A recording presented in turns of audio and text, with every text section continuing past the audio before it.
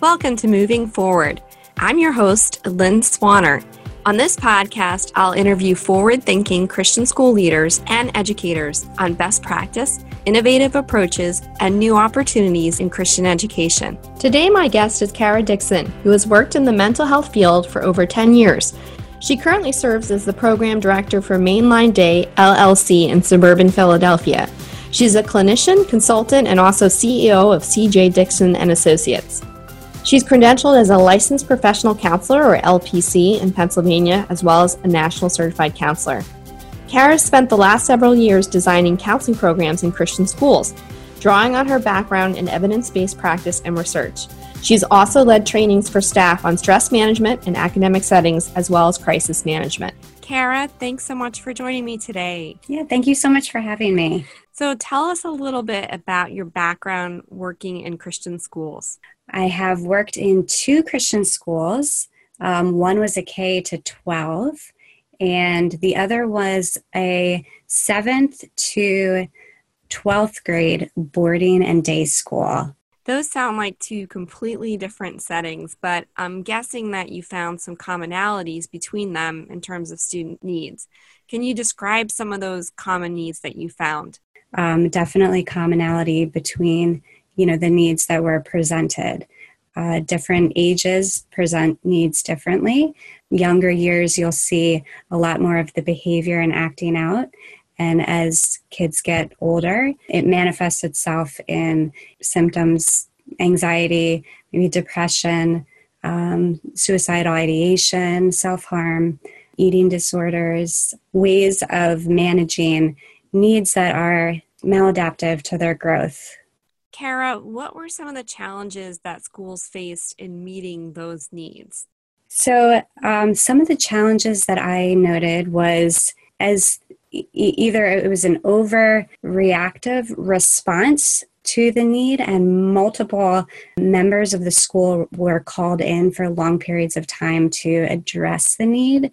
So it could take up, an entire day of a lot of key school administrators trying to figure out what was going on. So it kind of presented this lack of education or understanding about mental health. So it was kind of figuring it out on the fly. And again, like I said, just kind of a lot of time and a lot of effort put in. And not a lot of order, policy, procedure, or connection to outside support. It was being figured out in that moment, which for the student and the families in already a chaotic, uncertain situation, created uncertainty, stress, as the faculty was also trying to figure out what to do with the need. Actually, I was at my daughter's, she's 6 years old, I was at her soccer game. And I'm using this as a metaphor. If anybody's been to a 6-year-old soccer game where there's the ball and there's like both teams and everybody is kind of hovering around one ball. And as you're watching this game, you're thinking spreading out the team or giving the players their role and having them understand, your offense, your defense, this is what it looks like to take this ball and to pass it around to the right players with the right role to get it into the one goal. That kind of metaphor comes to mind when I think of mental health in this setting. When there's a response, this is what I was starting to notice, is that this lack of knowing the roles or having an understanding of what the goal is left a lot of people kind of clustered together, hovering over one ball, the ball just kind of bouncing back and forth, back and forth, back and forth. And so part of being able to strategically approach the game and give roles for how to get that ball into the goal and what the goal is, which is, how that student can best be supported and best thrive. And especially with the challenge of a school administrator who has 300, 600 plus students, all with individual needs, it's spending a lot of time and effort on one ball and kind of clustering around made it not as efficient as it could be in managing that need. But then, Lynn, I also saw the opposite in my experience where the needs were present, but not kind of ignored, or the focus was put on in different areas. And the needs just continued to grow and express themselves and until it hit the point of crisis. At that point was beyond, it's sometimes beyond the ability to control. So the need was there, but not noticed.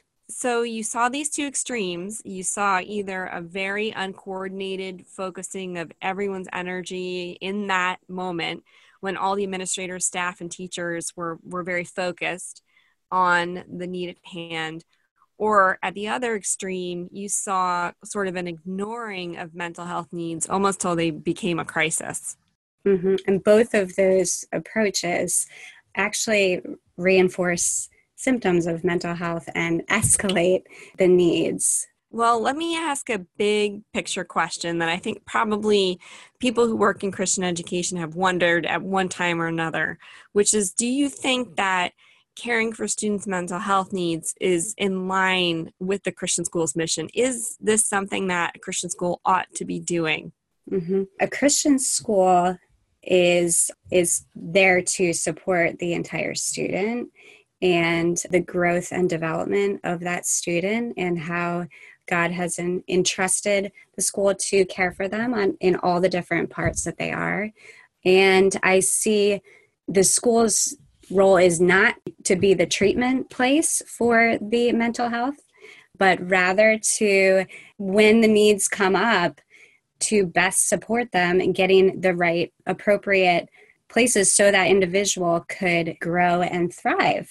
So if you think about it missionally, if there was a physical need that presented, a student broke their leg, the school would recognize the need. They would get the student to a safe space, get them to treatment where they could have the leg begin to physically rehabilitate, and then create lower expectations that the student's not going to go run a mile. They're going to come back and slowly incorporate back into the environment. And though mental health is not as visible, although behaviors can be visible, it works a lot the same way. If a student needs are not met, they are going to express themselves and give us signs that those needs aren't met. And though they're internal, it works a lot the same way. They need to be in a safe space to have the need understood and connected to the supports to start to rehabilitate and to learn more functional, growth, adaptive ways to get that need met and ultimately continue to thrive and reach their potential. Now, the Christian schools that you worked at, I'm assuming they didn't have the resources to fully staff a counseling center. I think we'd expect to see something like that more at a Christian college or university, but obviously those student needs still existed in the two settings that you worked in, and I think they exist at many, if not all, Christian schools. And you, Kara, you wrote a blog post over at the ACSI blog talking about some concrete steps that really any Christian school at any level of resources could take to address their students' mental health needs.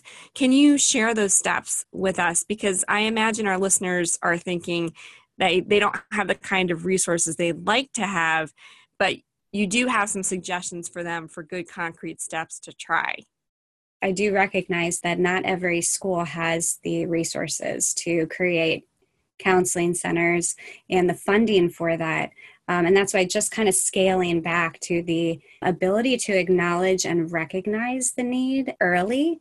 And so part of that is creating education and training so that your faculty or the kind of first responders understand what it is that's coming, what need is being expressed, and how to best sort of support streamlining that in a direction to getting that support, which can exist outside of the school.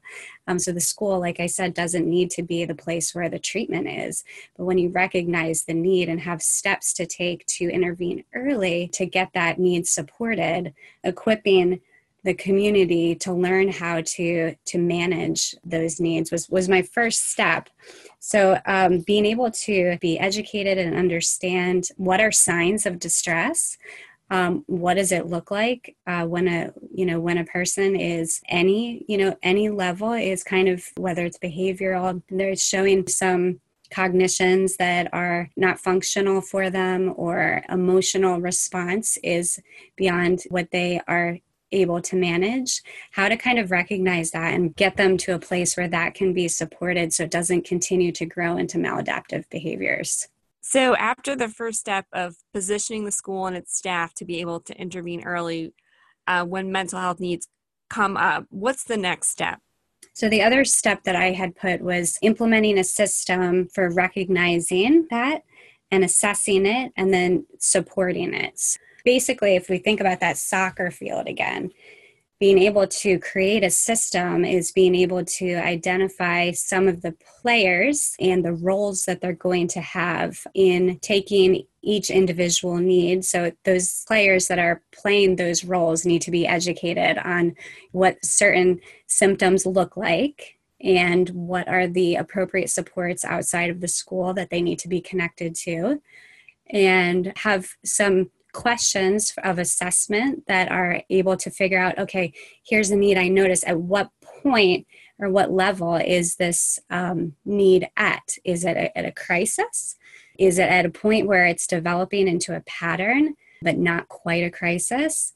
Or is this just the first time this is happening and it's kind of like a preventative that we get some support in place? So recognizing and then having an assessment, each of those things, it would be important to have a mental health professional guiding what that looks like and training staff in what's appropriate for a school to be able to ask and assess and how to recognize, and then what different therapies, supports outside of the school would be important to connect to support that mental health need. So I know you developed some tools to help with this particular step in your work with schools. What were those? A key part of a system is we need to have the need streamlined in a direction. And the way I did that at the schools was I created a referral form.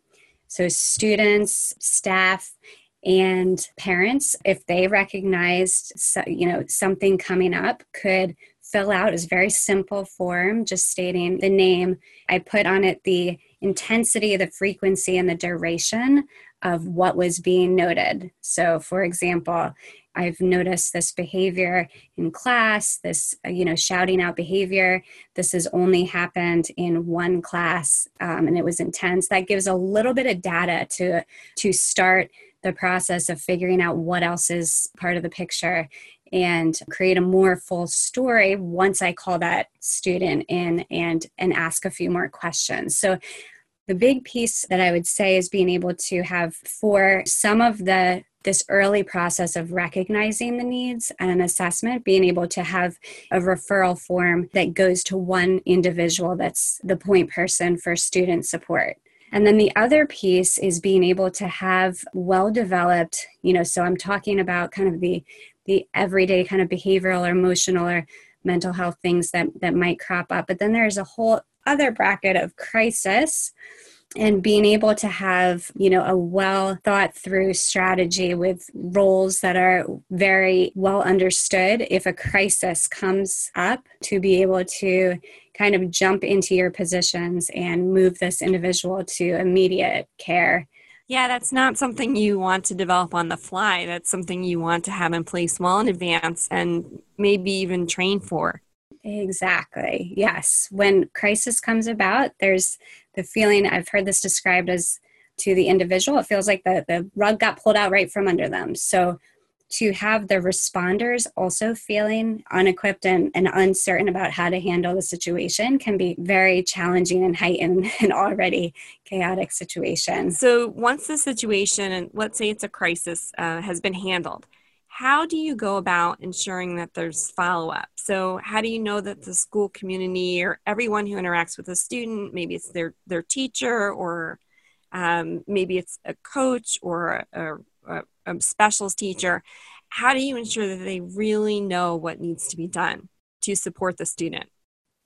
That's an excellent question. So that kind of goes back to the idea of a system that supports. So it's not just recognizing and streamlining them to the support, but there is also an important function of how to then kind of reincorporate, when the support's in place, how to reincorporate them back into the community at large, and how to inform the teachers and the administrators to be able to reinforce the interventions that they've learned through the outside support, and how to create accommodations that would best serve the need. And so a lot of the way I did that was I had different plans that I created, and those, again, I am a mental health professional, so I had the background on how to do that, and then was able to create those forms to then give to teachers and inform them. It also created a great documentation to have in the student file of how we handled the situation.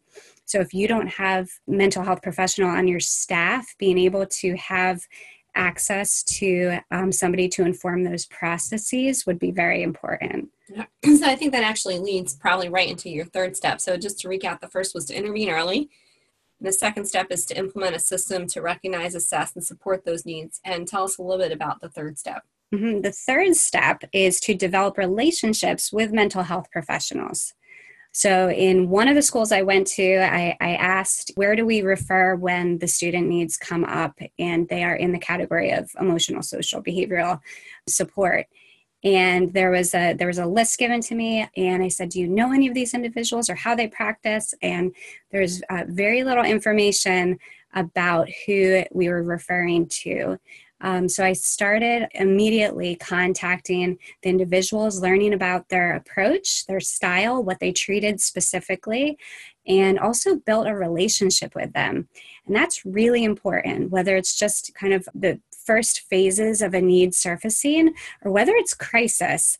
I had their numbers and a relationship built to be able to access them immediately and get them on board to supporting the school and the students. Great. So, of course, our Christian school educators are concerned about students' well-being, their emotional or spiritual, their physical.